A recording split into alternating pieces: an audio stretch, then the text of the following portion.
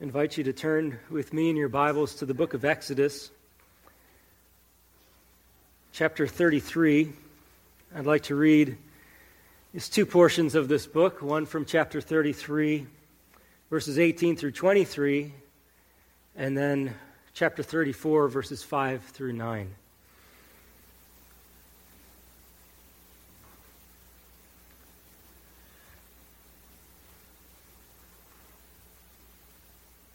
Exodus 33, beginning in verse 18. Moses said, "Please show me your glory." And he said, "I will make all my goodness pass before you, and will proclaim before you my name, the Lord. And I will be gracious to whom I will be gracious, and will show mercy on whom I will show mercy. But," he said, "you cannot see my face, for man shall not see me and live." And the Lord said, "Behold, there is a place by me where you shall stand on the rock, and while my glory passes by, I will put you in a cleft of the rock, and I will cover you with my hand until I have passed by. Then I will take away my hand, and you shall see my back, but my face shall not be seen." In chapter 34, verse 5. The Lord descended in the cloud and stood with him there and proclaimed the name of the Lord. The Lord passed before him and proclaimed, the Lord, a God merciful and gracious, slow to anger, and abounding in steadfast love and faithfulness, keeping steadfast love for thousands, forgiving iniquity and transgression and sin, but who will by no means clear the guilty, visiting the iniquity of the fathers on the children and the children's children to the third and the fourth generation. And Moses quickly bowed his head toward the earth and worshipped. And he said, "If now I have found favor in your sight, O Lord, please let the Lord go in the midst of us, for it is a stiff-necked people, and pardon our iniquity and our sin, and take us for your inheritance." Let's pray.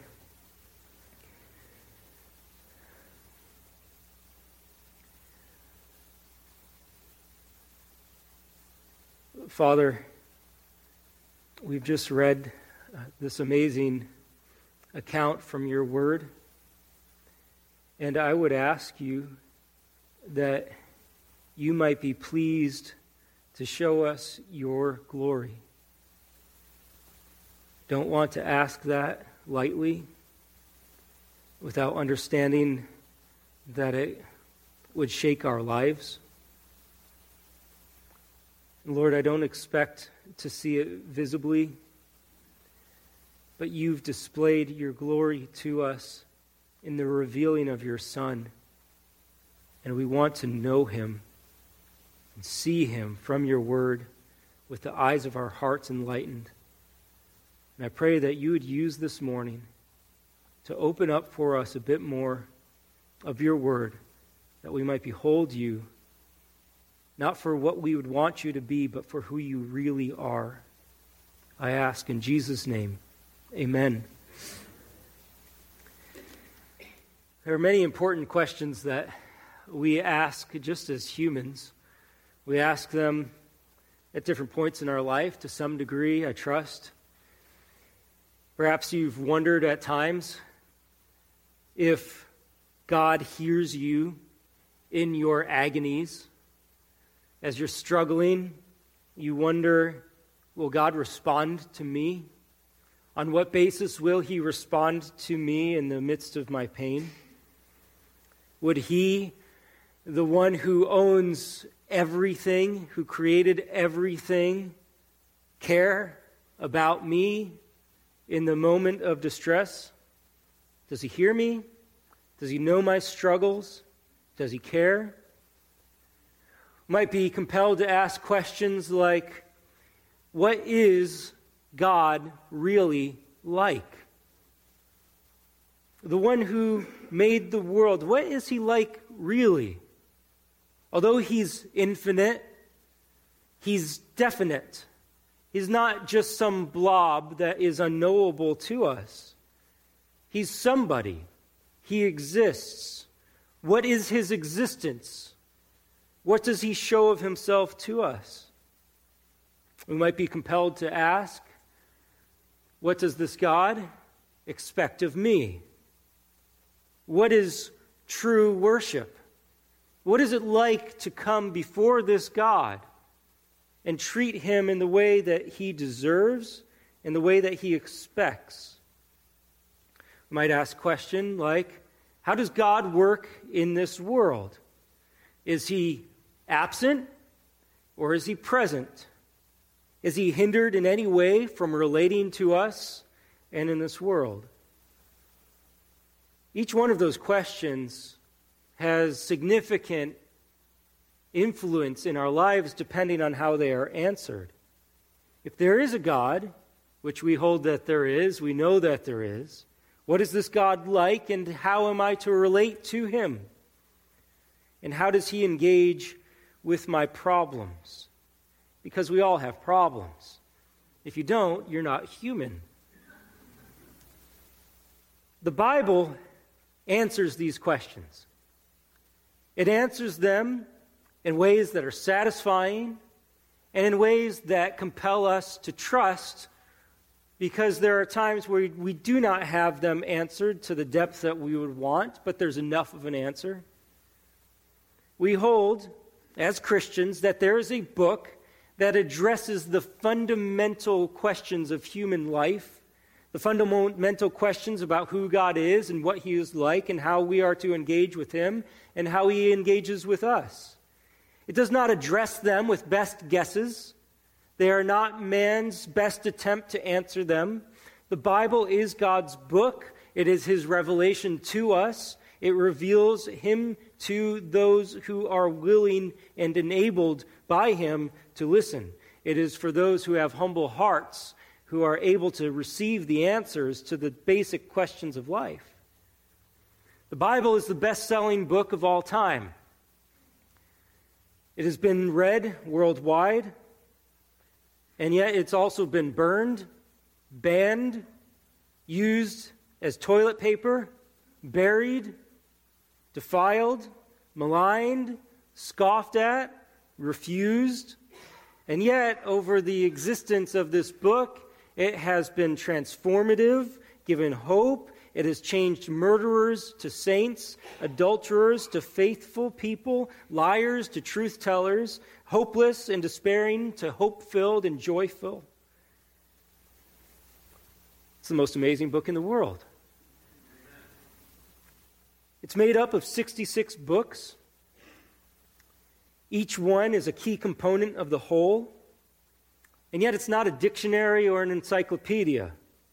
It addresses the reader with stories, with history, with narrative, with law, with letters, with prophecy, with accounts of miracles, with selective biographies. And it encompasses the human existence with human genres. But it is not man-made. It claims for itself to be the very word of God, breathed out by him and inspired. It cuts to the core of the human heart. It is sharper than a double-edged sword. As we speak, this book is being translated into new languages. It is used on every continent. It changes the lives, has changed and is changing lives of millions across space, time, and culture. For about 3,400 years, until this very moment, this book has only gained steam in the influence that it has wrought in this world, and it shows no sign of stopping. And so we spend time in this book. We read it. We study it. And it's such abiding conviction about the Bible that we believe it is worthwhile for us to study it individually as well as collectively, to open this book and to see what it says. And we don't do it just in a cursory glance. This is not going through high school English and saying to your teacher, I read the book.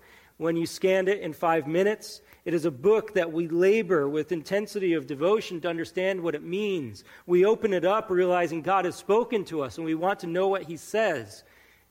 We take it seriously. We want to get every drop of wisdom from God's lips. And so today, we pick up this book and we study the second book of the Bible, the book of Exodus. A book that is long.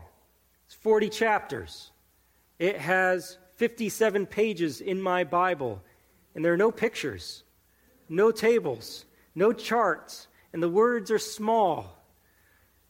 It's a book written about 3,400 years ago by a man named Moses, who has become perhaps one of the most well-known human figures of all time. Of all the billions of people who have existed, Moses has one of the most enduring legacies. It's a book of grand adventures, people in slavery, a baby in a basket, a pharaoh, a nation, plagues, laws, detailed instruction for a mobile religious building, millions of people led in a miraculous way into a wilderness in the Middle East, a mountain called Sinai, a nation called Egypt, and a people called the Israelites. If you've been through Sunday school, and our class just recently has finished, the kids' class has finished Exodus, and so they know more about it than you do.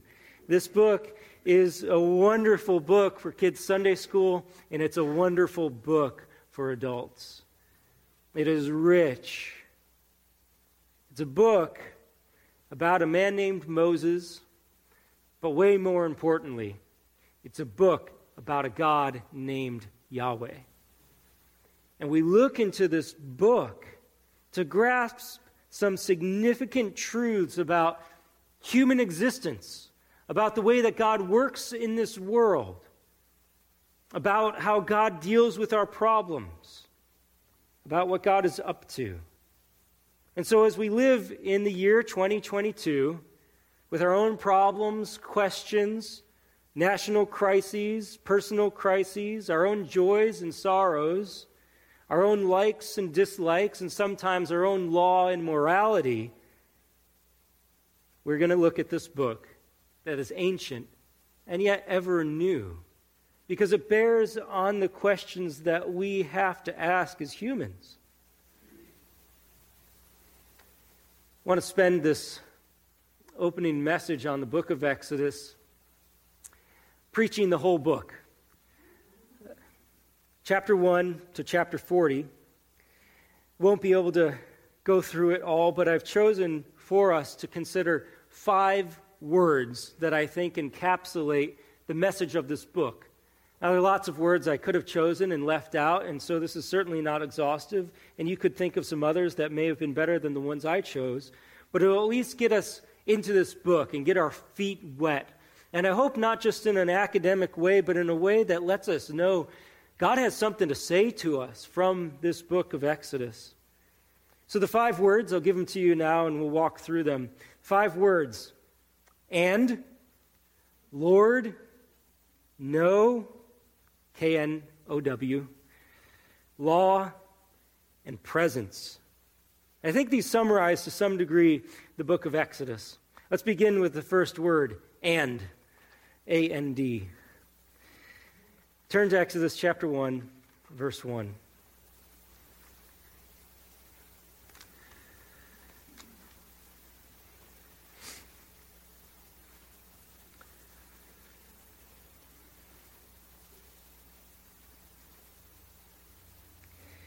Chapter 1, verse 1 says, "These are the names of the sons of Israel who came to Egypt with Jacob, each with his household." It doesn't show up in our English translations because it would be a bit awkward to put it this way, but the very first word of Exodus in the Hebrew is the word "and." If I were to give you a literal translation, it would say, "and these are the names." In fact, the Hebrew title for the book of Exodus is Names. They would take the first word of the book and make that the title of the book. It would be "and names," but they shorten it just to Names. And, it's a word we use all the time. It's used in so many of our sentences, yet it is one of the most important words of this book, because it shows us that this is a book that continues what went before it. Exodus, of course, is the second book of the Bible. If you look back across the page to the end of Genesis, you'll see how the book of Genesis ends. Verse 22 says, "So Joseph remained in Egypt."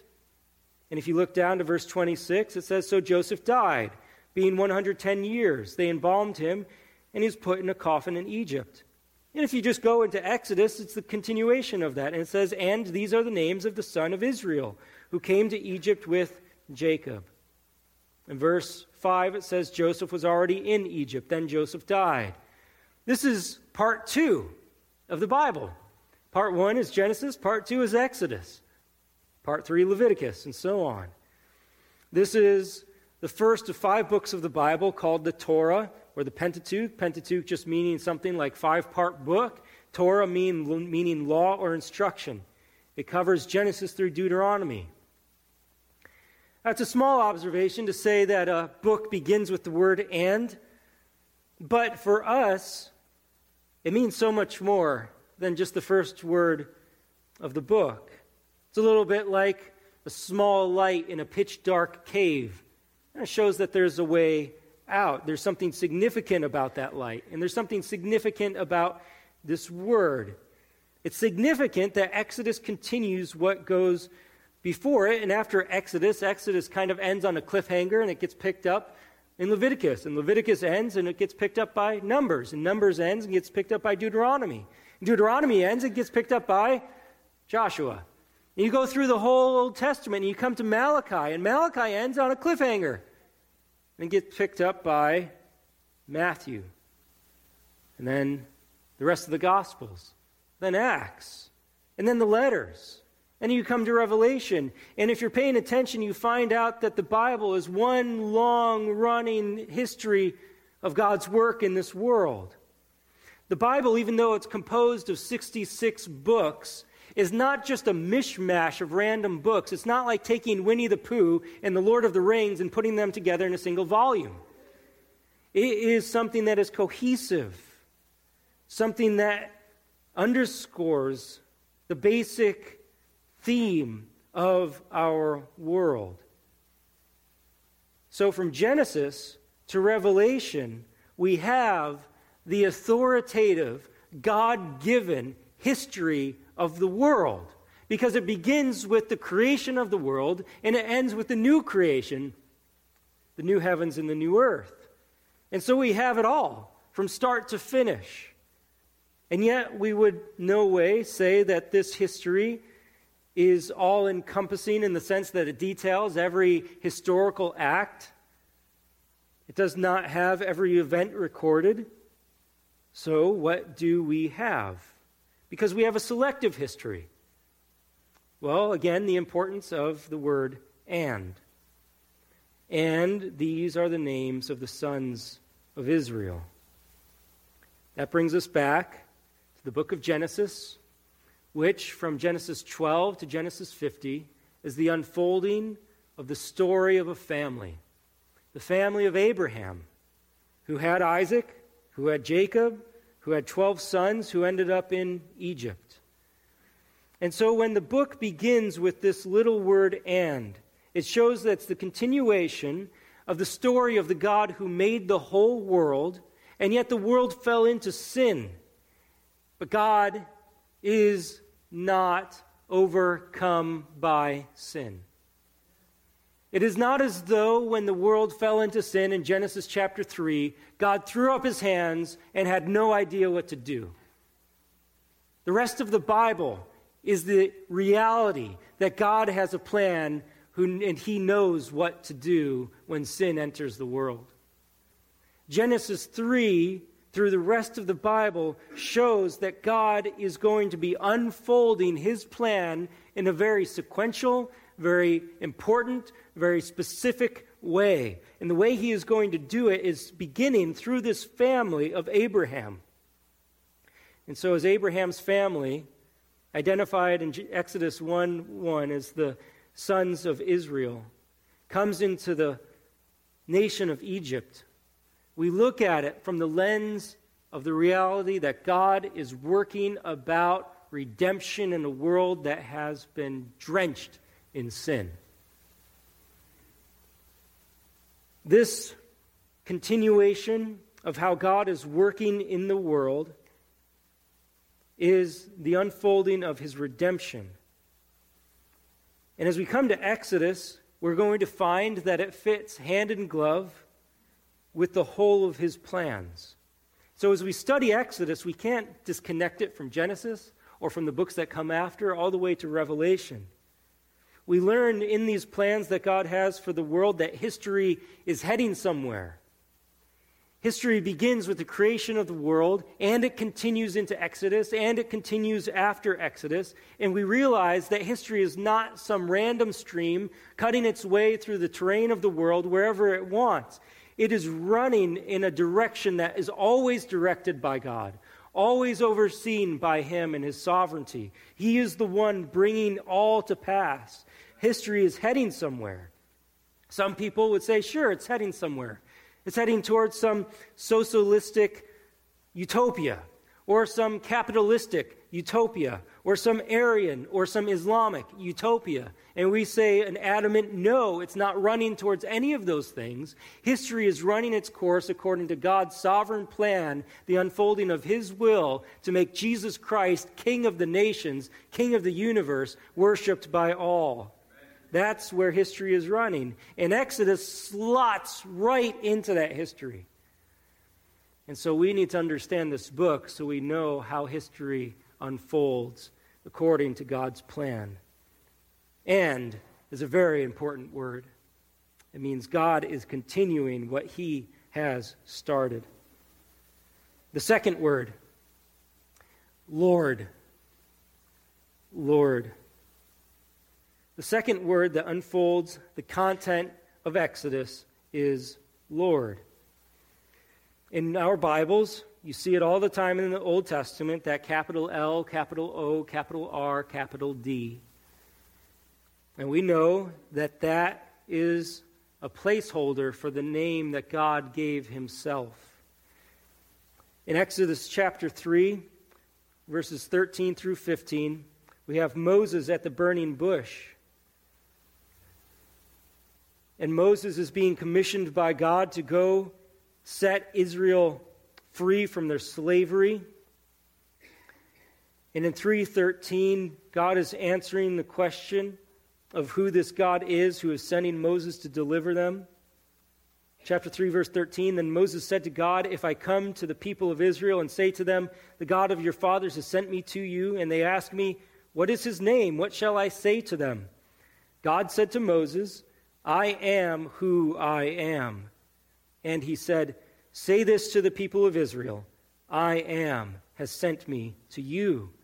God also said to Moses, say this to the people of Israel, the Lord, the God of your fathers, the God of Abraham, the God of Isaac, and the God of Jacob, has sent me to you. This is my name forever, and thus I am to be remembered throughout all generations. I am that I am. This name of God came to be revered as so holy, so significant, that people feared taking it on their lips in a way that was unworthy of the name. And so as the history of the Bible came to unfold and we see it passed down from generation to generation, there came a time where those who were writing the Bible decided that instead of pronouncing the name of God, they would put in a kind of a replacement, Lord or Adonai, so that when the Bible was read, no one would say the holy name of God because it is so holy and to be revered with such an awe that if you misuse it, you need to be concerned for your life. And so when we find capital L, capital O, capital R, capital D in our Bible, it is a placeholder for the name that God gave to himself, the name of Yahweh, which is rooted in the verb to be. And as God defines it, I am who I am, or I will be what I will be. And this is the answer to the question, what or who is God and what is he like? Well, there's no one better to ask than God himself. If you want to know what he is like, let him define himself for you. And as he defines himself for you, he gives himself a name that encapsulates the seriousness and the self-existence and the power of who he is, and he defines it as, I am who I am. Imagine going up and asking someone, who are you? And they say, I am who I am. If it's a mere person, you would think they were crazy. But when God gives that name to himself, it shows his absolute self-existence, his absolute power, and his absolute throwing off any shackles anybody who would put on him to try to define him as they want him to be instead of letting him be who he is. And so the very name of God pervades this book of Exodus, and he reveals himself as this God named Yahweh.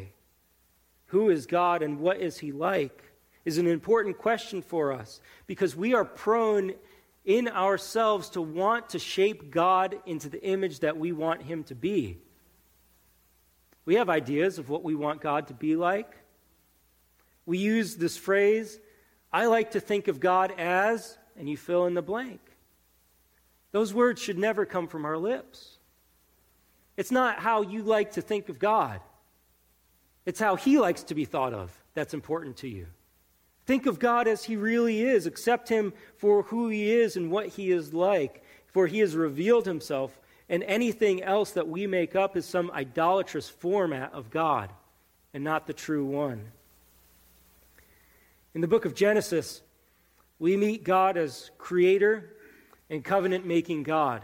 In Genesis 12, he makes a promise to Abraham that in Abraham all the nations of the world will be blessed through him.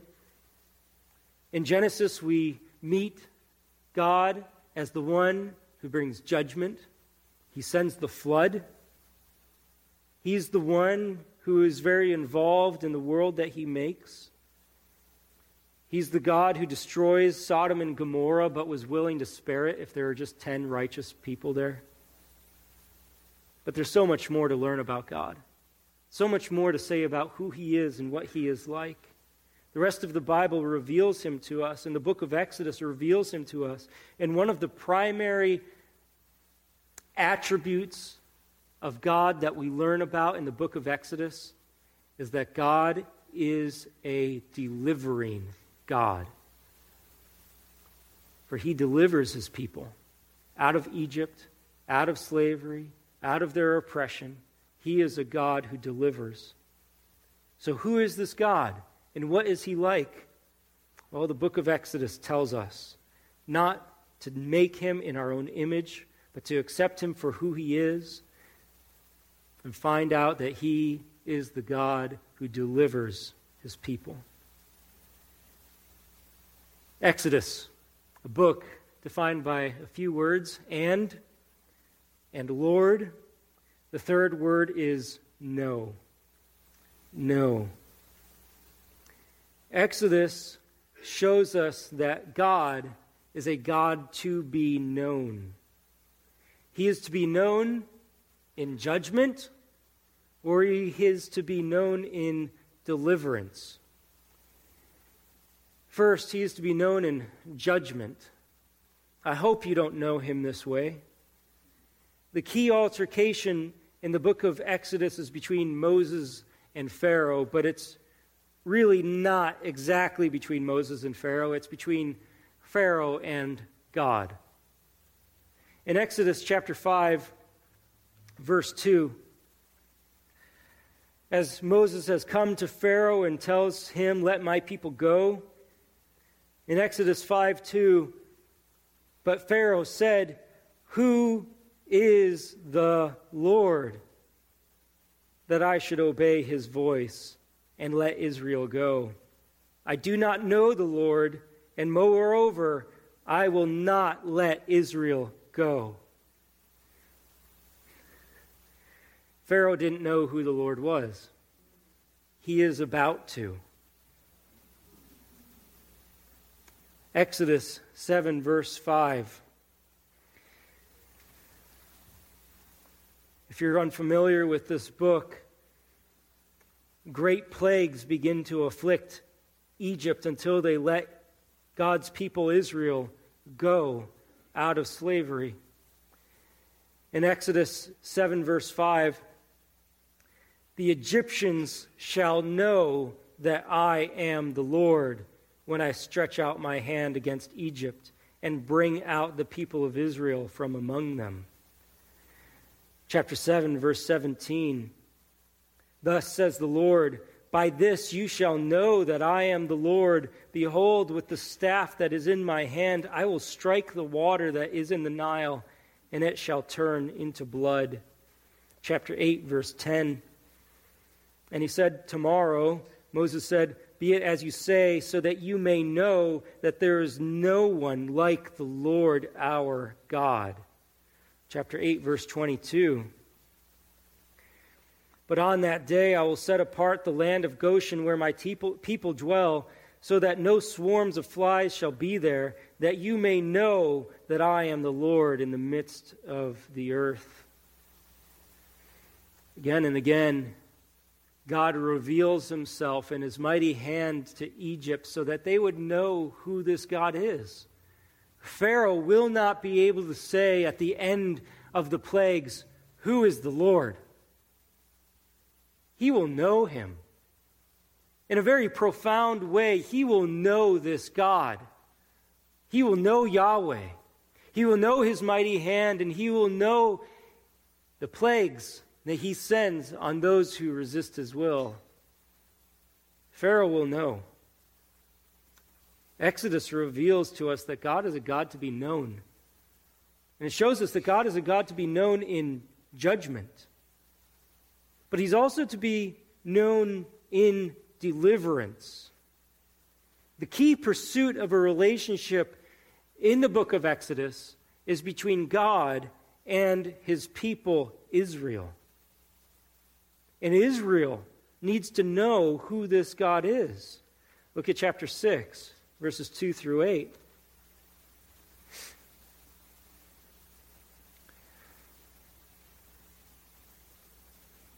Exodus 6, verse 2, God spoke to Moses and said to him, I am the Lord. I appeared to Abraham, to Isaac, and to Jacob as God Almighty, but by my name, the Lord, I did not make myself known to them. I established my covenant with them to give them the land of Canaan, the land in which they lived as sojourners. Moreover, I have heard the groaning of the people of Israel, whom the Egyptians hold as slaves, and I have remembered my covenant. Say therefore to the people of Israel, I am the Lord, and I will bring you out from under the burdens of the Egyptians, and I will deliver you from slavery to them, and I will redeem you with an outstretched arm and with great acts of judgment. I will take you to be my people, and I will be your God, and you shall know that I am the Lord your God, who has brought you out from under the burdens of the Egyptians. I will bring you into the land that I swore to give to Abraham, to Isaac, and to Jacob. I will give it to you for a possession. I am the Lord. The people of Israel were to come to know this God who claimed them as his own. They were to know about God, not just know about him, but experience the reality and the power of his deliverance. And they were to know that this is the God who keeps his covenant to the point of delivering them out of slavery. God is a God to be known.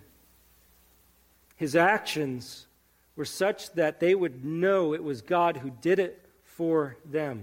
Look at Exodus chapter 16, verse 6. Israel's been brought out of Egypt at this point, and they're in the wilderness. They're looking for food. In Exodus 16, verse 6, so Moses and Aaron said to all the people of Israel, at evening you shall know that it was the Lord who brought you out of the land of Egypt. And in the morning you shall see the glory of the Lord, because he has heard your grumbling against the Lord. For what are we that you grumble against us? And Moses said, when the Lord gives you in the evening meat to eat, and in the morning bread to the full, because the Lord has heard your grumbling, that you grumble against him. What are we? Your grumbling is not against us, but against the Lord. Israel needed to come to know this God, what he was like, and what he had done for them. And if we zoom out to the rest of the Bible, God has wrought a great deliverance. He's wrought a great deliverance for people who are sold to the slavery of sin. He gave his Son, Jesus Christ, to die on a cross, to bear the guilt and shame for sin, that those who trust in him could be forgiven and redeemed out of the slavery of sin. And he did that so that we could know him. We could know God is for us. We could know him in a real way, in a way that he acts on our behalf. I hope that as we get into Exodus, we will be reminded of our great God who delivers, so we know him as that kind of God, as a delivering God, as a saving God. Because if you don't know him that way, you will still come to know him, but you will know him as a judging God, a God who stretches out his hand against you, and you will know that he is greater than all gods. John 17:3, Jesus praying to his Father, he says, and this is eternal life, that they know you, the only true God, and Jesus Christ, whom you have sent. It is God's plan that people would know him in a saving way through his Son. Exodus reminds us of that. The fourth word to keep in mind about the book of Exodus is the word law. Law. This is that part of Exodus that you read through the first half of the book, and it's all these adventures, all these plagues, all the excitement, and then you come to the second half of the book, and that's where you get bogged down because there are all these laws. The book begins with Israel being brought from Egypt to Sinai. And when they get to Sinai, that's where the book slows down. In chapter 19, verse 1, it says, on the third new moon after the people of Israel had gone out of the land of Egypt, on that day they came into the wilderness of Sinai. They set out from Rephidim and came into the wilderness of Sinai, and they encamped in the wilderness. There Israel encamped before the mountain. While Moses went up to God, the Lord called to him out of the mountain, saying, thus you shall say to the house of Jacob, and tell the people of Israel, you yourselves have seen what I did to the Egyptians, and how I bore you on eagle's wings, and brought you to myself. Now therefore, if you will indeed obey my voice and keep my covenant, you shall be my treasured possession among all peoples. For all the earth is mine, and you shall be to me a kingdom of priests and a holy nation. These are the words that you shall speak to the people of Israel. There at Sinai, God meets his people on the mountain in a terrifying way and gives them his law. They've been rescued, and now they need to be taught how to live as the people who belong to this holy God. And in chapter 20, it gives the 10 Commandments, and then after that it unfolds more and more laws.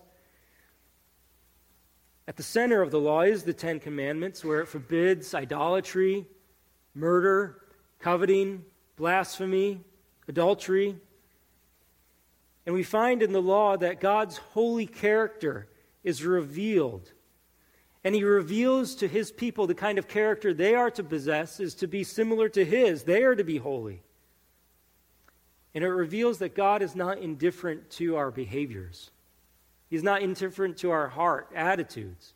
He's not indifferent to our lifestyles and our choices. And he has a particular, specific, and high standard. And God has the law written in tablets of stone to be brought to the people of Israel. And it is to be shown that his standard cannot be manipulated. It cannot be crossed out. You cannot find loopholes. You can't convince yourself in your own mind that his word is something other than it is and be right. It is to be unmanipulated by humans' hands. We cannot take erasers and wipe it out, sledgehammers and smash it up. It remains fixed And God, as the lawgiver, is unbribable, undeceivable, unimpeachable, and unavoidable, and he always holds office. And as this law is given, and you take it seriously, you come to fear this God who has just delivered you out of Egypt. And you realize we can't mess around. But the response of the people to this law is they ask Moses to tell God to stop talking to them because they're so fearful of him. And they expect that if they keep hearing his voice, they are going to die. And yet the people agree to do everything that the Lord has said. But you will find that their actions reflect our own actions. We are so quick to disregard God's ways. And in Exodus 32, Israel takes the easy way out and creates the golden calf. In Exodus 32:8,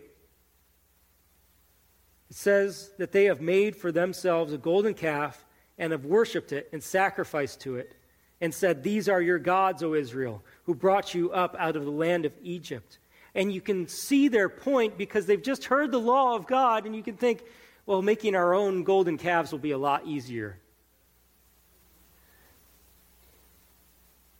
It's always easier to follow a false god than a true one. But that comes with consequences. Our God is a law-giving God, and we will have to take his law seriously and let it evaluate our hearts.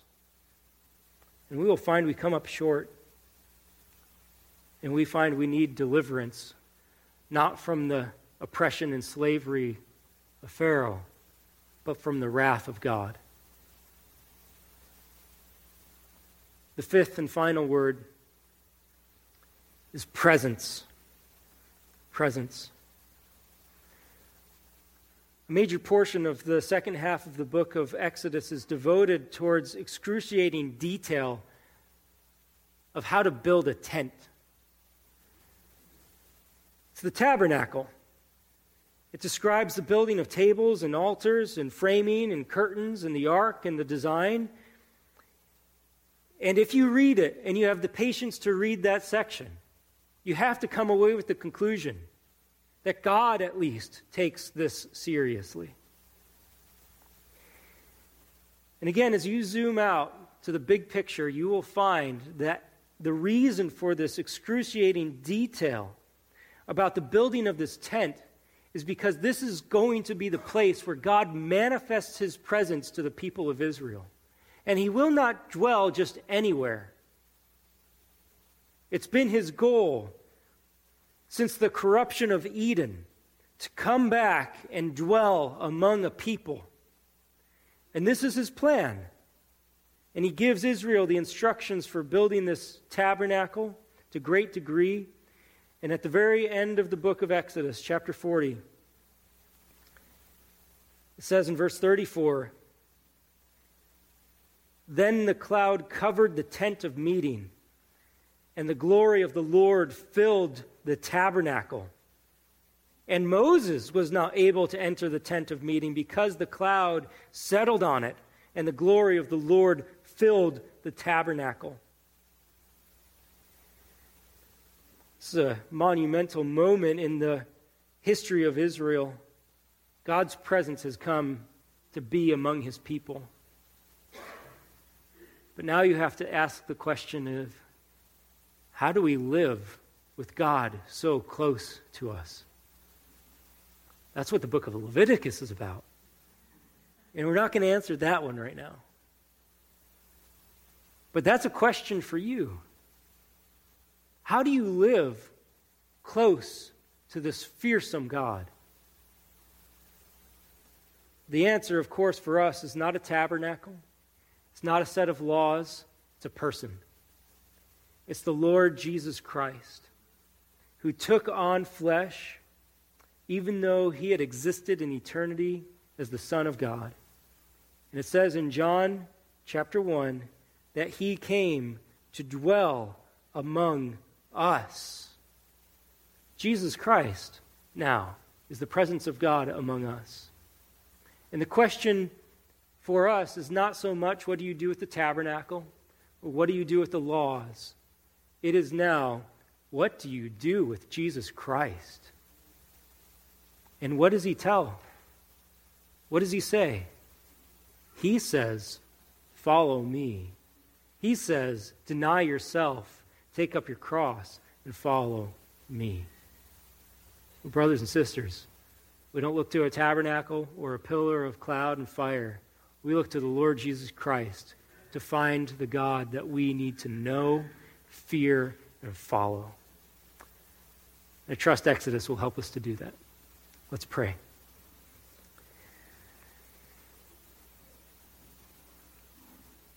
Father, you have spoken to us again in your word. We realize that we are dealing with a God to be taken seriously. Help us not to trifle with you, Father. Help us to take your Son seriously.